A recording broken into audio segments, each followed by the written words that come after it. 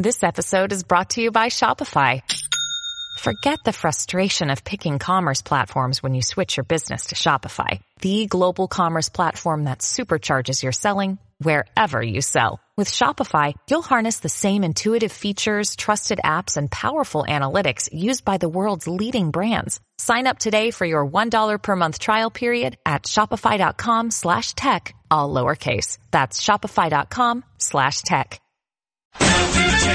Democrat Laura Curran, the first woman elected county executive on Long Island, breaking a glass ceiling and vowing to break with the past. Laura Curran joining us live. It's Cut to the Chase with Laura Curran. Entertaining and informative. Thought-provoking conversations that get right to the point. Observers say her future is bright. Here to tell us more about it, Laura Curran. Now here's Laura Curran. Hello, everyone. Welcome to your Sunday afternoon. I can't think of anywhere I would rather be than in the WABC studio with my homies behind the glass and everyone out there listening. I want to give a special shout out to my oldest friend. I moved around a lot as a kid, so I lost a lot of childhood friends. But my oldest friend is named Jenny, and she lives in New Jersey, and she is a loyal listener. And we have really connected over the show, which is amazing. So Jenny, hi. Give me a call, Jenny, or anyone else at the end of the show. We're going to take your calls, 800-848-WABC, 800-848-9222, because we got a lot to talk about. It seems like every Sunday I try to sum up what's going on, what's interesting, get some interesting guests to you, and it's always fascinating. There's always so much. Okay, so I have been particularly fascinated / obsessed with AI, artificial intelligence, and how it intersects with politics and is already starting to change how political campaigns are happening. So we're going to talk to an AI expert named Phil Siegel in a second. I'm also going to talk to the former head of the criminal division in the Department of Justice about the Hunter Biden thing. I want to have a very nonpartisan conversation about this. I want to have a very real conversation about what it's actually like in the Department of Justice and how these cases come about. So that should be good, no matter how you feel about Hunter and all of his shenanigans.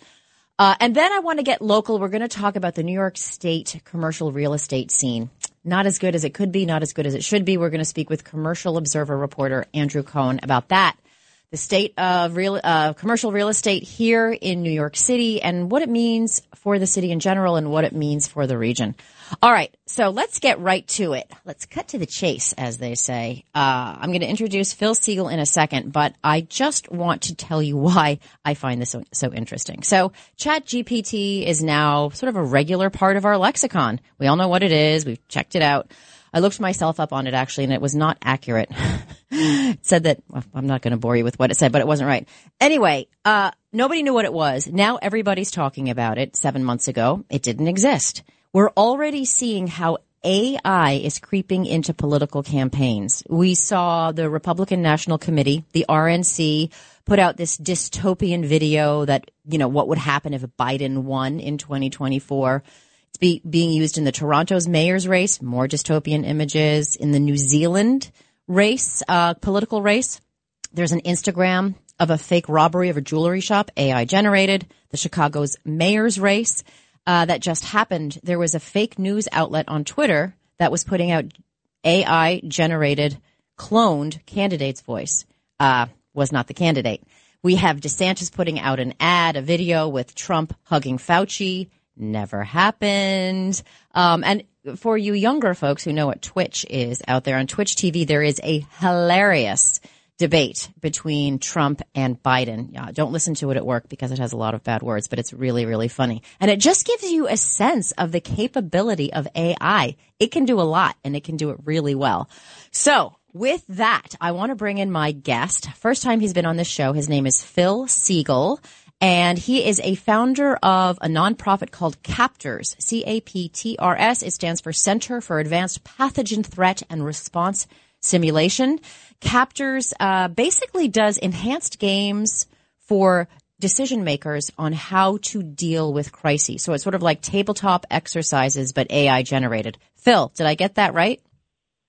Close enough. Yeah, that's great, Laura. I appreciate it, and thanks for having me. You got it. You got it.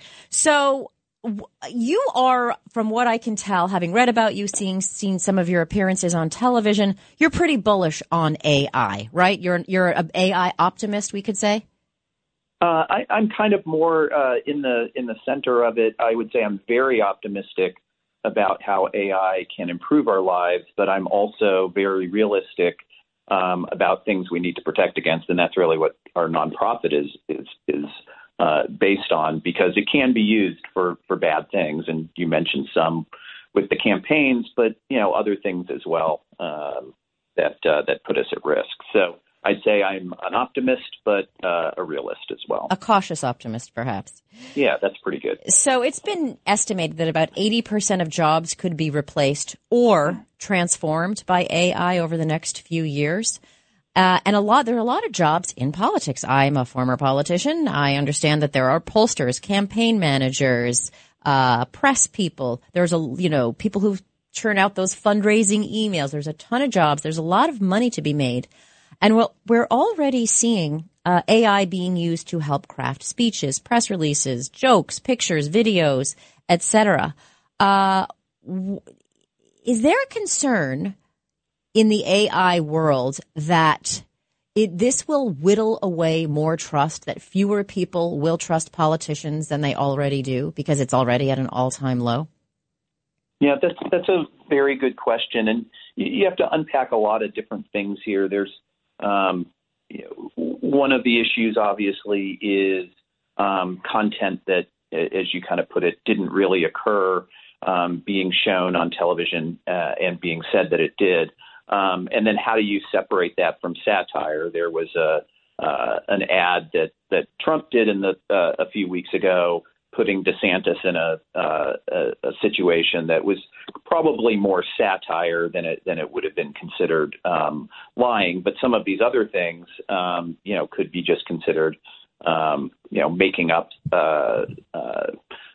situations that didn't occur or that haven't occurred or won't like occur. Trump hugging Fauci, for instance. Yeah, exactly. And if there's an implication that happened, that's different than if you're just trying to say, turn it into a metaphor or something like that. And so I think we're going to have some kinds of disclosures, especially in political ad situations where the campaigns are going to have to either vouch for the accuracy of the content, or they're going to have to say that it is a metaphor or some type of situation that they imagine occurs. If Right. You're making the point that you think Trump embraced Fauci, that's a very reasonable point if you're Ron DeSantis to make in a campaign. If you're trying to imply that Trump actually hugged Fauci and it was on camera, that's just a lie. And so there needs to be some way of telling the difference between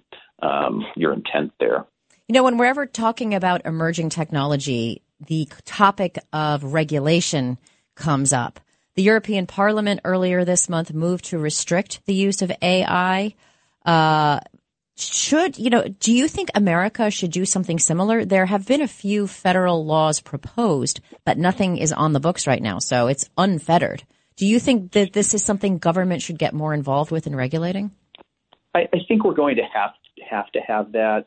And I think the lesson learned is really around social media, where we did not do that. And because we didn't do that, some things that we have pretty good consensus among the population as being the bad side of social media have occurred, and we don't have the laws on the books to make those changes yet. And they're scrambling to try to catch up, but it would be better to do what we're doing, which is maybe get out ahead of it, like we're doing with AI. And I think, here again, I think there's a fairly decent consensus on what are the things that need to happen.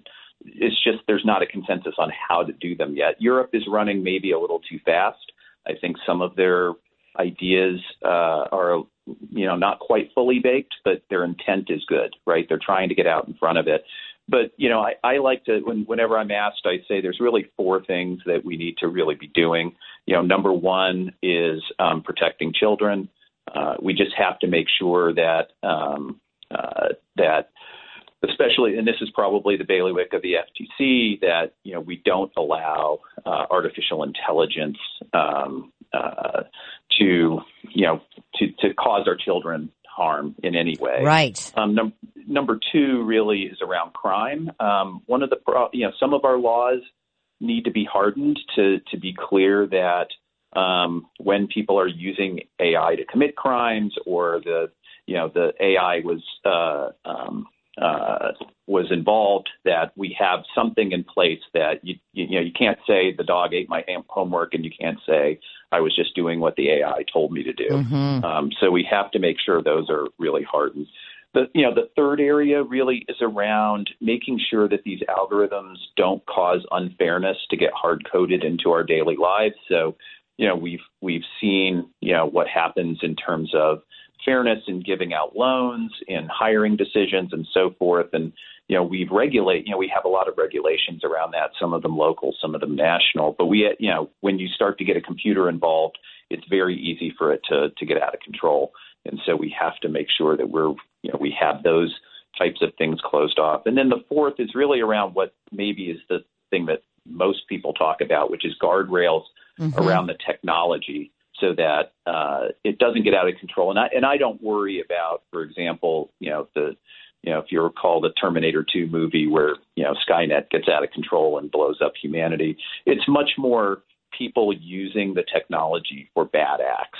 Right. Very sophisticated bad acts. And that's what we really need to be guarding against. And that's, that's what our nonprofit is really about, is how do we get ready for crises that can be caused by bad actors and by nature and so forth. But, we have to have the regulations in place to make sure we're ready for that. And of course, the famous one is HAL in 2001, Space Odyssey. Exactly. I'm speaking with Phil Siegel. He's an expert in AI. I'm Laura Curran, and you are listening to Cut to the Chase.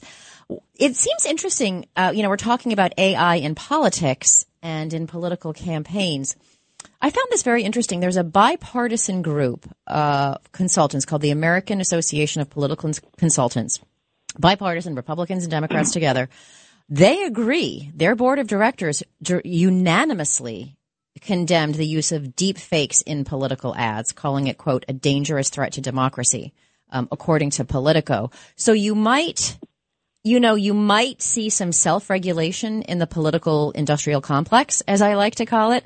However, you will always have rogues and rebels who want to win at any cost and might not listen to, these smarty pants over at the American Association of Political Consultants.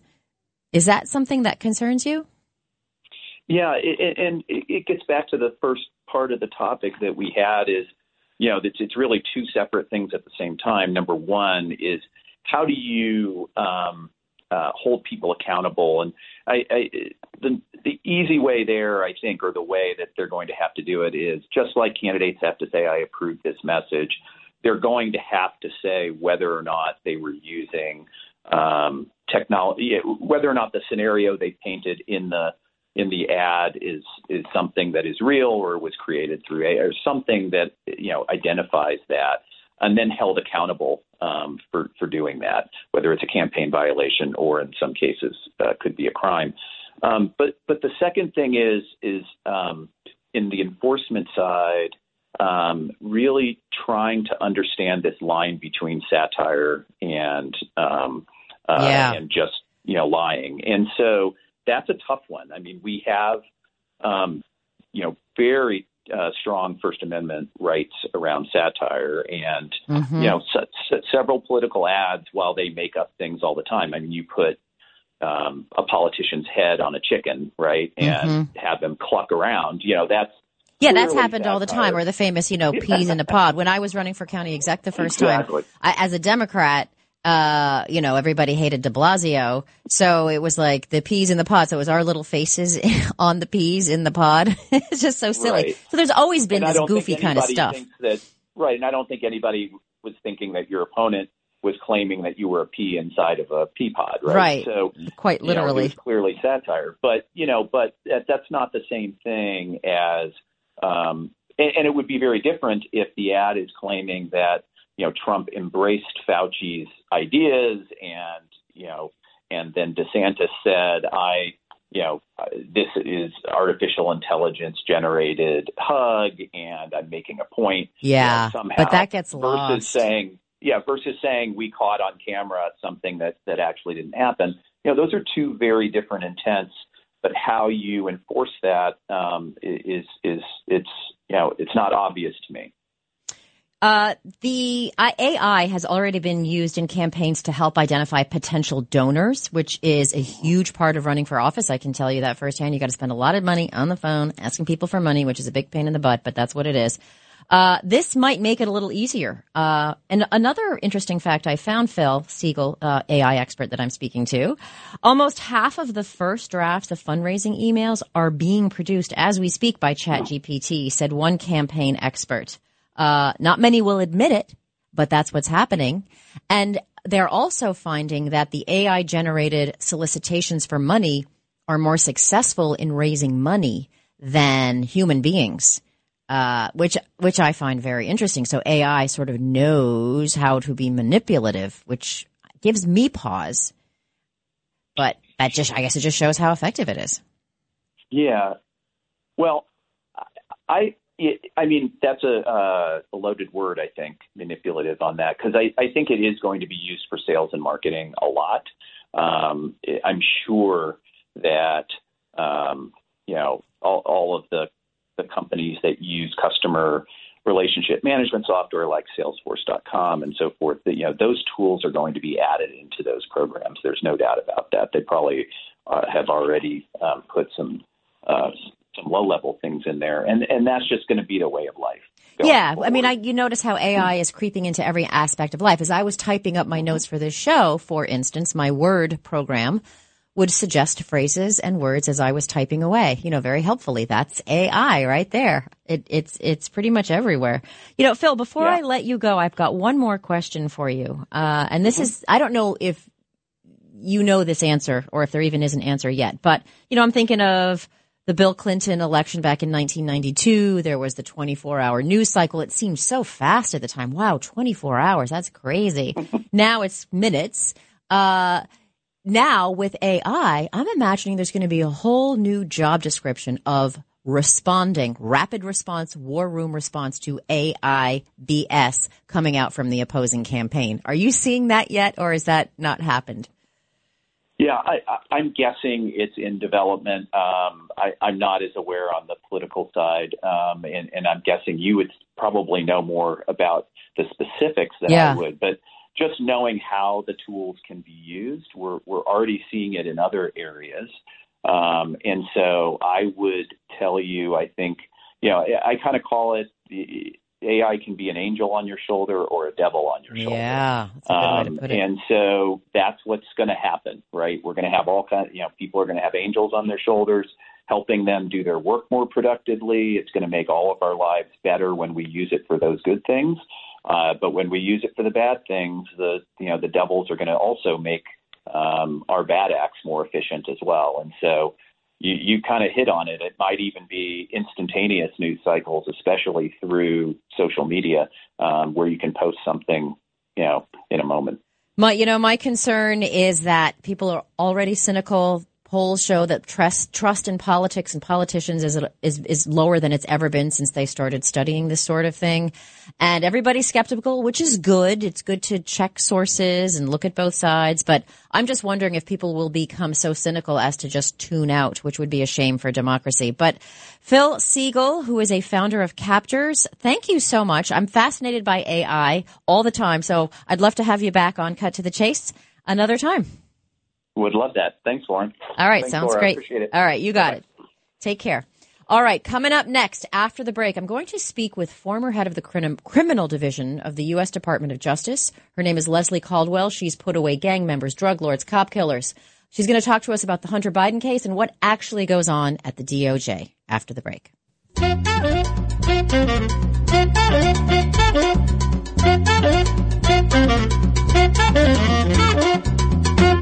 Observers say her future is bright. Here to tell us more about it, Laura Curran. Now here's Laura Curran. Welcome back, everyone, to Cut to the Chase. Please call me. I see we got Chris and Tony on the line. I want to talk to you in a little bit. Call 800-848-WABC. We'll get to your calls, 848-9222. Okay, big topic this week has been Hunter Biden. People have very strong feelings about this. I want to have a dispassionate, if possible, conversation about this whole case. And who better than someone who has been head of the criminal division of the Department of Justice, a former assistant U.S. attorney who has put gang members, drug lords, and cop killers behind bars, who has spent the majority of her career handling federal criminal cases both as a prosecutor and as a defense attorney. So, welcome to Cut to the Chase, Leslie Caldwell. Hey, Laura. Thanks for having me. You got it. Okay, so one thing we're hearing, and I really don't want to make, I did read the Hunter book, Laptop from Hell by Miranda Devine. I thought it was fascinating. It was a really good read. I thought there was a lot there. I think it's interesting that none of it's really been denied, so there's all that.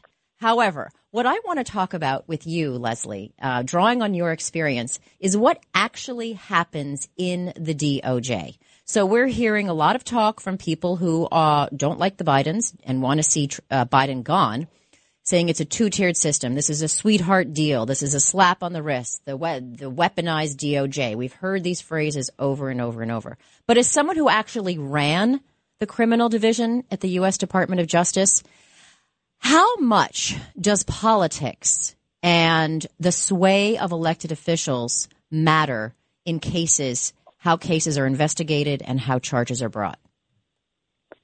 So I would say that it matters little, if at all. Mm-hmm. I used to say when I worked at the Justice Department that I wished sometimes that our meetings at the level of the Attorney General and other high-up levels could be open to the public so that people could see the kind of deliberations and careful consideration that actually goes on. And I think that's how it should be. And I think that's from everything that I've seen, it seems like that's how it's working in this instance as well.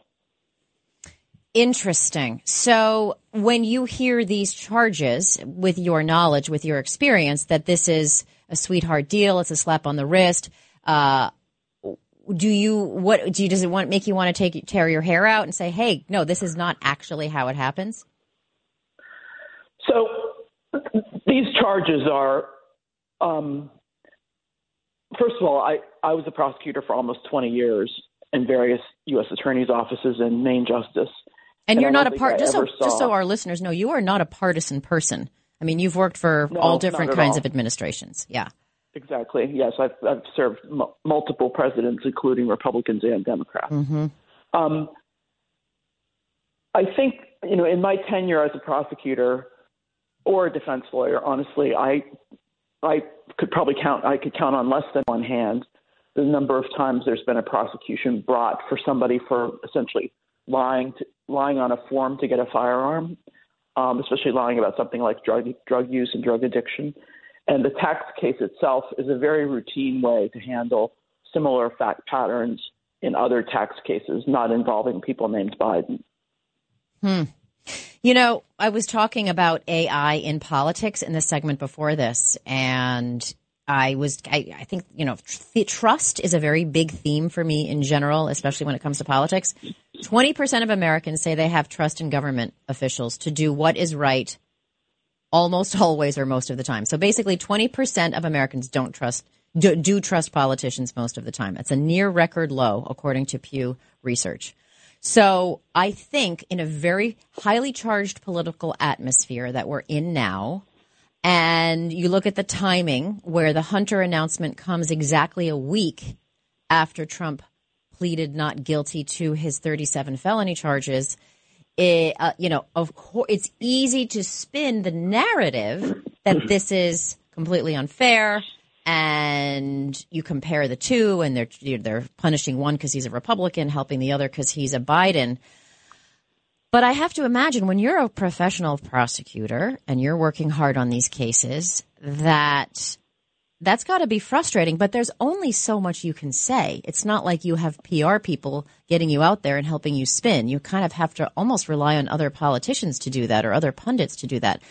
Have you, I mean, you don't have to give me the specifics, but have you ever been in a situation similar to this where you feel like the truth isn't coming out and it's incredibly frustrating?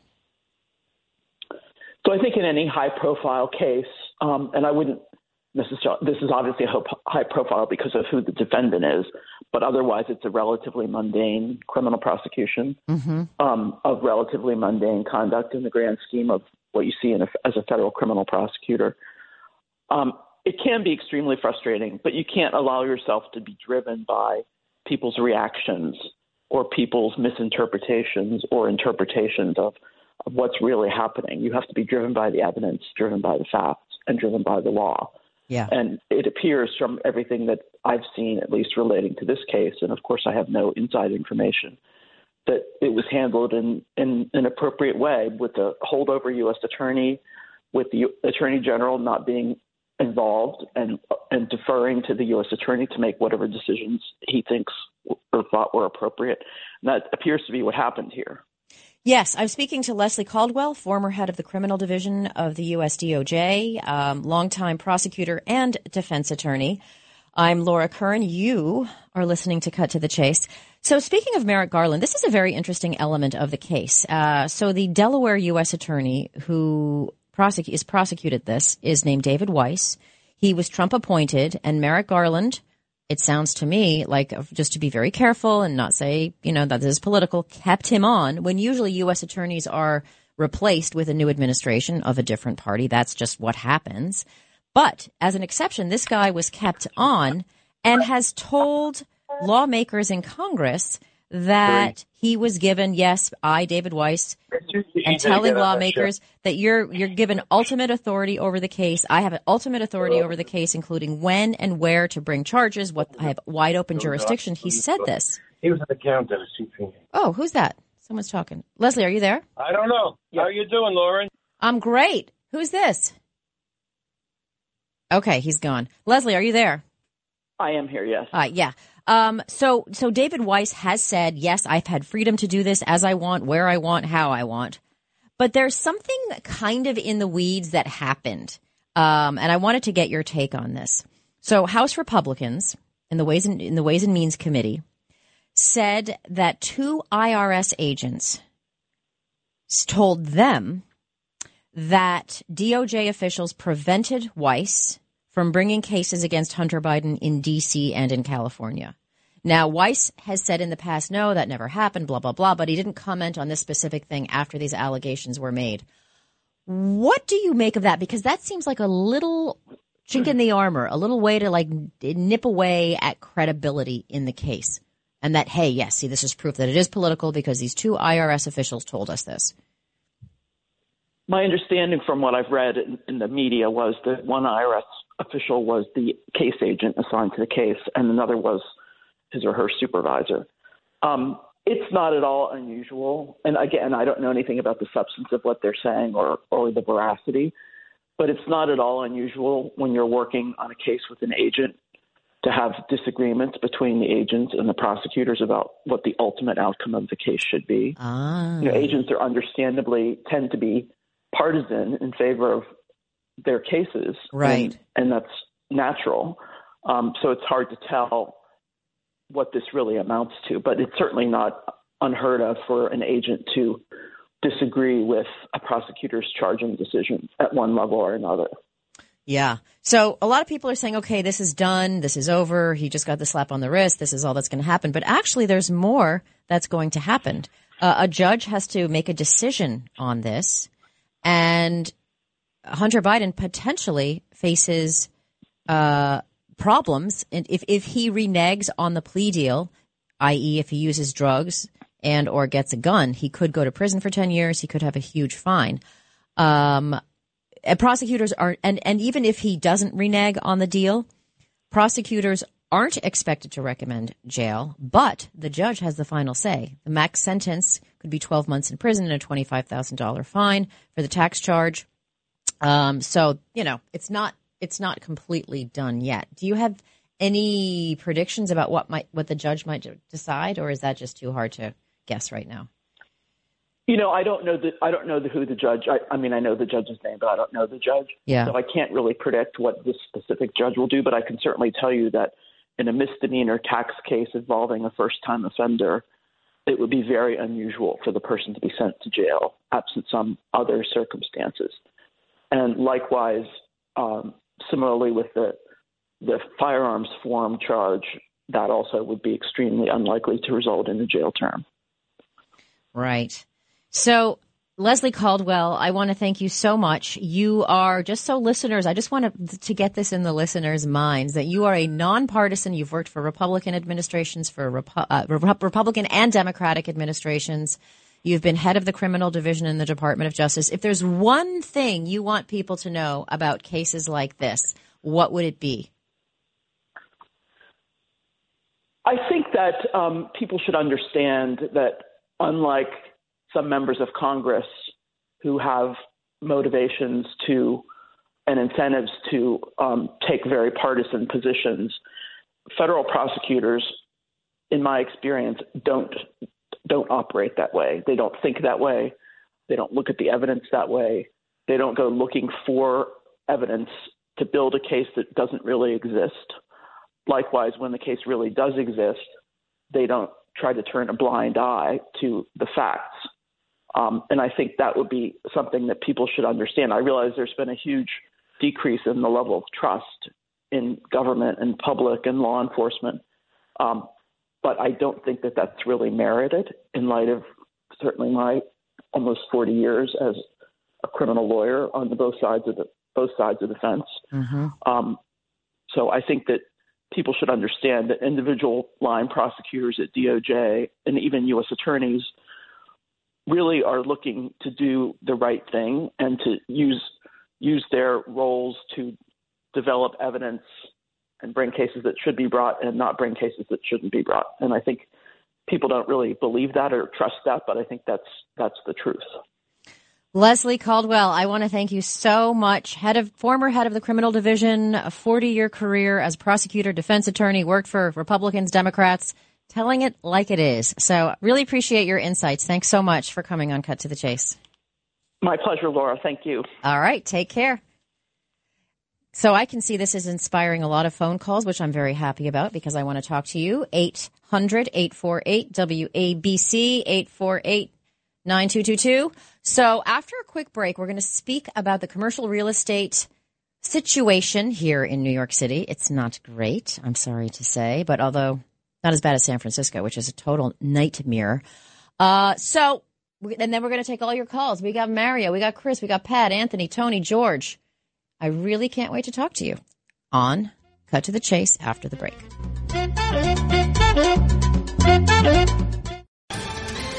Ohio, ready for some quick mental health facts? Let's go. Nearly 2 million Ohioans live with a mental health condition. In the U.S., more than 50% of people will be diagnosed with a mental illness in their lifetime. Depression is a leading cause of disability worldwide. So why are some of us still stigmatizing people living with a mental health condition when we know all of this? Let's listen to the facts and beat the stigma. Ohio, challenge what you know about mental health at beatthestigma.org. Laura Curran joining us live. It's Cut to the Chase with Laura Curran on 77 WABC. Welcome back to Cut to the Chase. I am Laura Curran, and I'm looking outside the window of the studio here at WABC. A lot of buildings going up. A lot of buildings are empty. About 50% capacity in New York City offices. That's the typical office attendance on a typical weekday. It doesn't look like it's getting great. Although we can compare ourselves to San Francisco, where the malls are shutting down, all the stores are shutting down, people are getting the hell out of there. So it's not that bad. But just to get a sense of how it is now and where it's going to go, I have back Andrew Cohen, who is a reporter for the Commercial Observer. Andrew, welcome back. Thank you, Laura. Excited to be back with you. So I can hear you beautifully. I remember the last time we spoke, you were in Las Vegas, and I think you were just having way too much fun. So that's much more clear. You may have seen this report from New York City Controller Brad Lander. He rolled out this worst case scenario that there could be a substantial drop of 40% in Manhattan's office space value, in the value of it in the next about 8 years, resulting in a big drop in New York City property taxes, which of course would make the city's budget gap even bigger. How realistic do you think this scenario is? I think it's, unfortunately, I do think it's very realistic because, the hybrid working trends that, have been very persistent during the pandemic, I do think are here to stay. Now, that's not to say that there's not going to be a need for office space. There's just going to be a need for a lot less office space. And there's going to be winners and losers in the process. I mean, there are some success stories in New York, certainly. One, Vanderbilt, which was built or opened in late 2019. I mean, that's almost 100% leased and doing very well. One World Trade Center continues to do very well, but there are a lot of properties, older properties, and Class B properties that I think at the end of the day are probably not going to make it and going to need to be converted or they're going to have to find other uses for.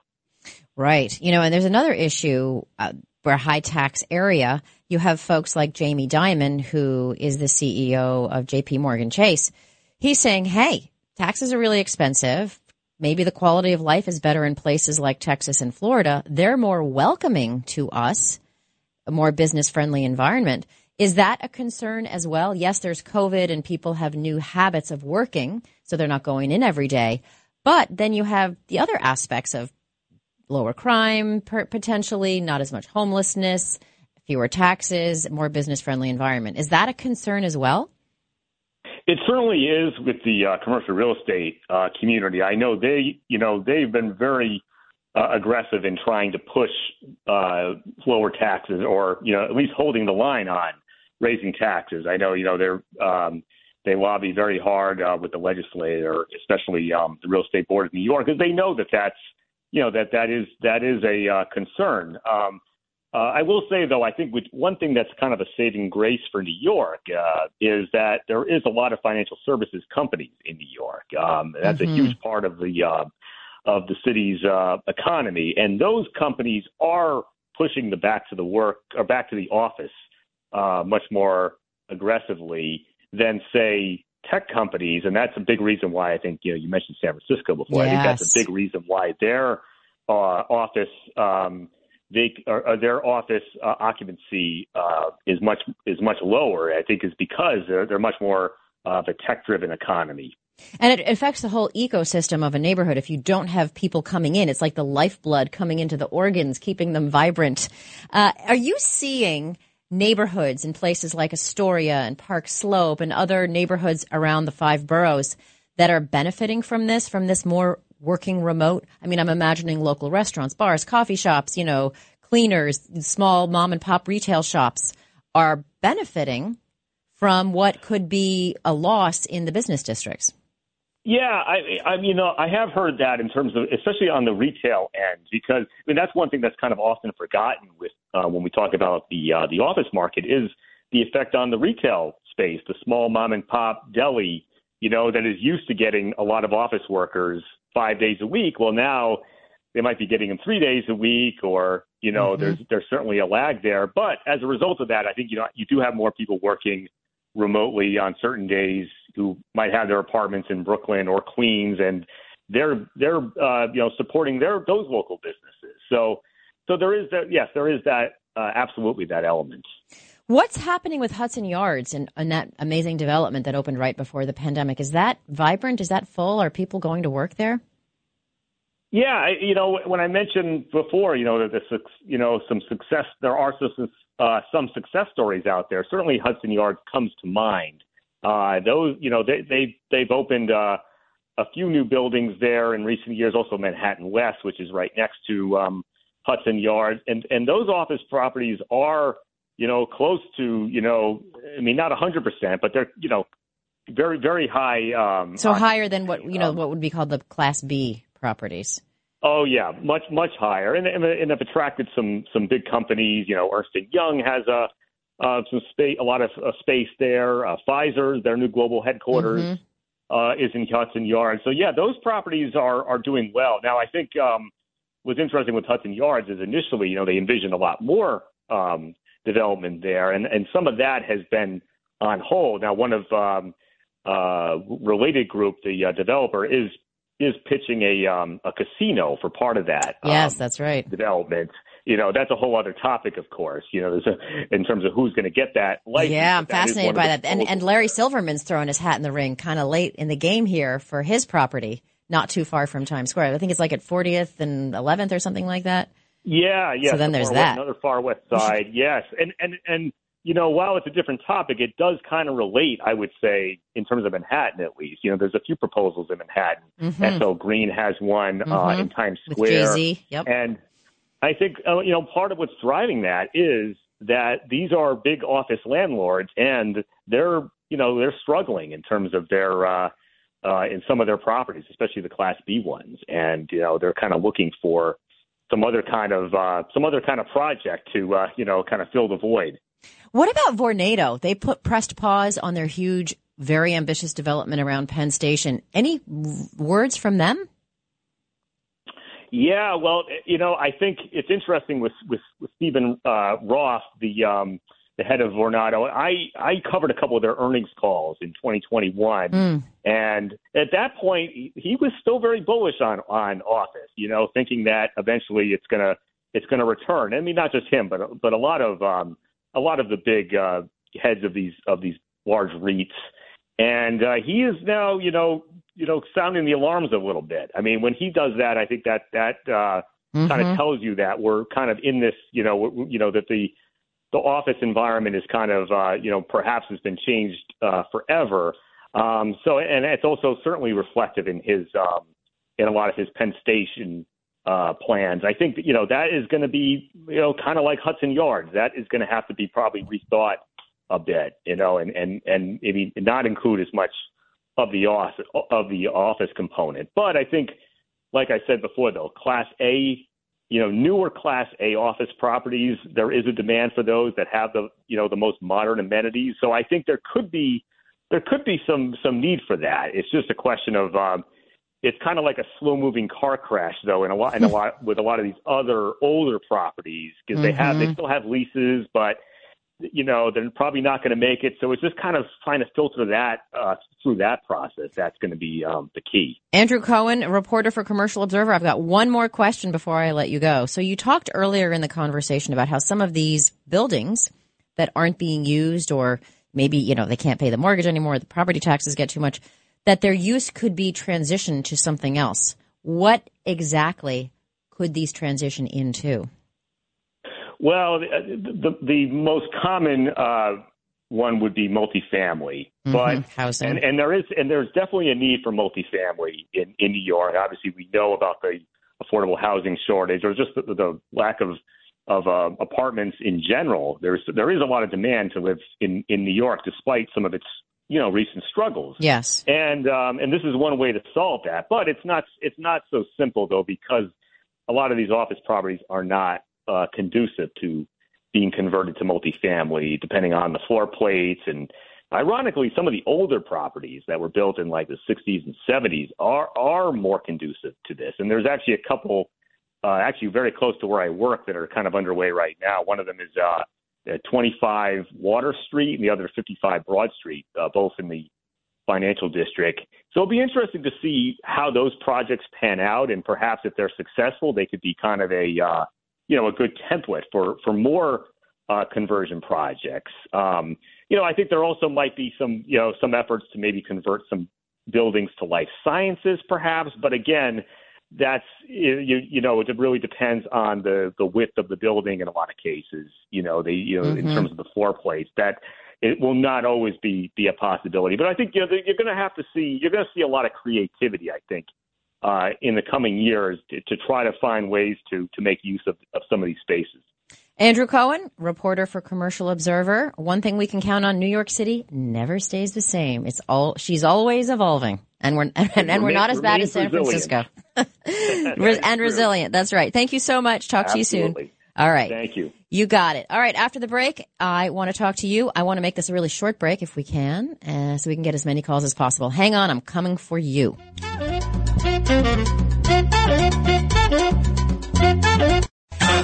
Chase. Laura Curran joining us live. It's Cut to the Chase with Laura Curran on 77 WABC. Thank you so much for listening to WABC this afternoon. All right, let's go to Nassau County first. We've got Anthony in Elmont.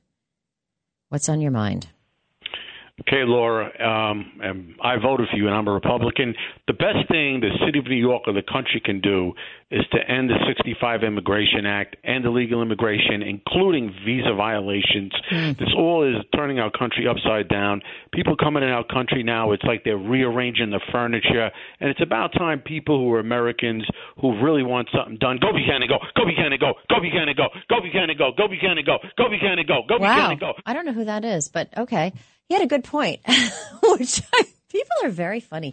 I want to talk now to George in Bucks County, Pennsylvania. George, what's going on? Wow, Laura, I don't know what the heck that was. Right? Like that, I thought it was like a Baba Booey, but it was something completely different. Yeah, you know what it was? It had to be that Steve from Manhattan. Go Buchanan, go, go Buchanan, go, go Buchanan, go, go Buchanan, go, go Buchanan, go. Oh, you're great. Okay. Do you think Jerry from Edison wants to say the same thing? Jerry, what do you got? Just get right. Just, you know what? Cut to the chase if that's what you want to do. No. So did you just have on Leslie Caldwell? Is that Caldwell. Yes. Yeah. Was she the assistant attorney Barack Obama of the criminal division? She was. She was. Okay. Yeah. So, a couple things about her. One is, she was there from 2014 to 2017. Yeah, she left as soon as Trump came. She was knocked out of there. Number one, right? So she doesn't like that. But she's worked under, Bush administrations, et cetera, as a U.S. attorney also. And all them, right? She's part of the swamp. So what I look at her as is a swamp creature, and she's also a Democrat. She's registered, or she was, or she's listed in Wikipedia as a Democrat. She's part of the swamp. She's in the Mueller team. She worked for Mueller, according to Wikipedia. So going through Wikipedia. Yes, you're not wrong. You're not wrong, Jerry. And see, this is the problem, is that nobody is going to trust someone who's been in the government for a long time. And I think you're going to find the same thing on the other side. And see, how do we get beyond that? That's my concern. That's not my issue with her is really not that. It's that she's trying to throw this blanket on everything, like this is the way it's always been. And anybody with eyes, ears, and a brain, and wants to be honest too, can see that this is not the way it's always been. Now, even though she has 40 years of experience, she'd have to be on Mars the last 7 years of what we've seen since Trump, the way the Justice Department and people are acting, and the way they handled Clinton and Hunter, and the way they handled Joe Biden even in general. Yeah. So when you look at the difference, there's no comparison. This has never happened before. I don't know what she's talking about. I'm sure she's a nice woman and she's a fantastic lawyer, but she's just not being honest about what we're looking at now. That's all I'm saying. I don't think she is anyway. Jerry, I very much appreciate your opinion, and I'm really glad you called. Please call back. Do we have time to get in Norman? Norman, can you make it 15 seconds? I think that lady, he was right. That lady was a example of a person who's been in the defense, in the Justice Department for a long time, and she's, of course, going to defend him just like Ray defended him. She was full of... Norman, I appreciate your call, and I'm sorry we couldn't get to Mario, Chris, or Tony. Call back next time, and I will prioritize you. Mary, I think I've spoken to you a million times. Anyway... Please listen. Stay tuned. It's Positively Ernie Live to finish off your weekend. Thanks so much for listening to WABC Radio Live.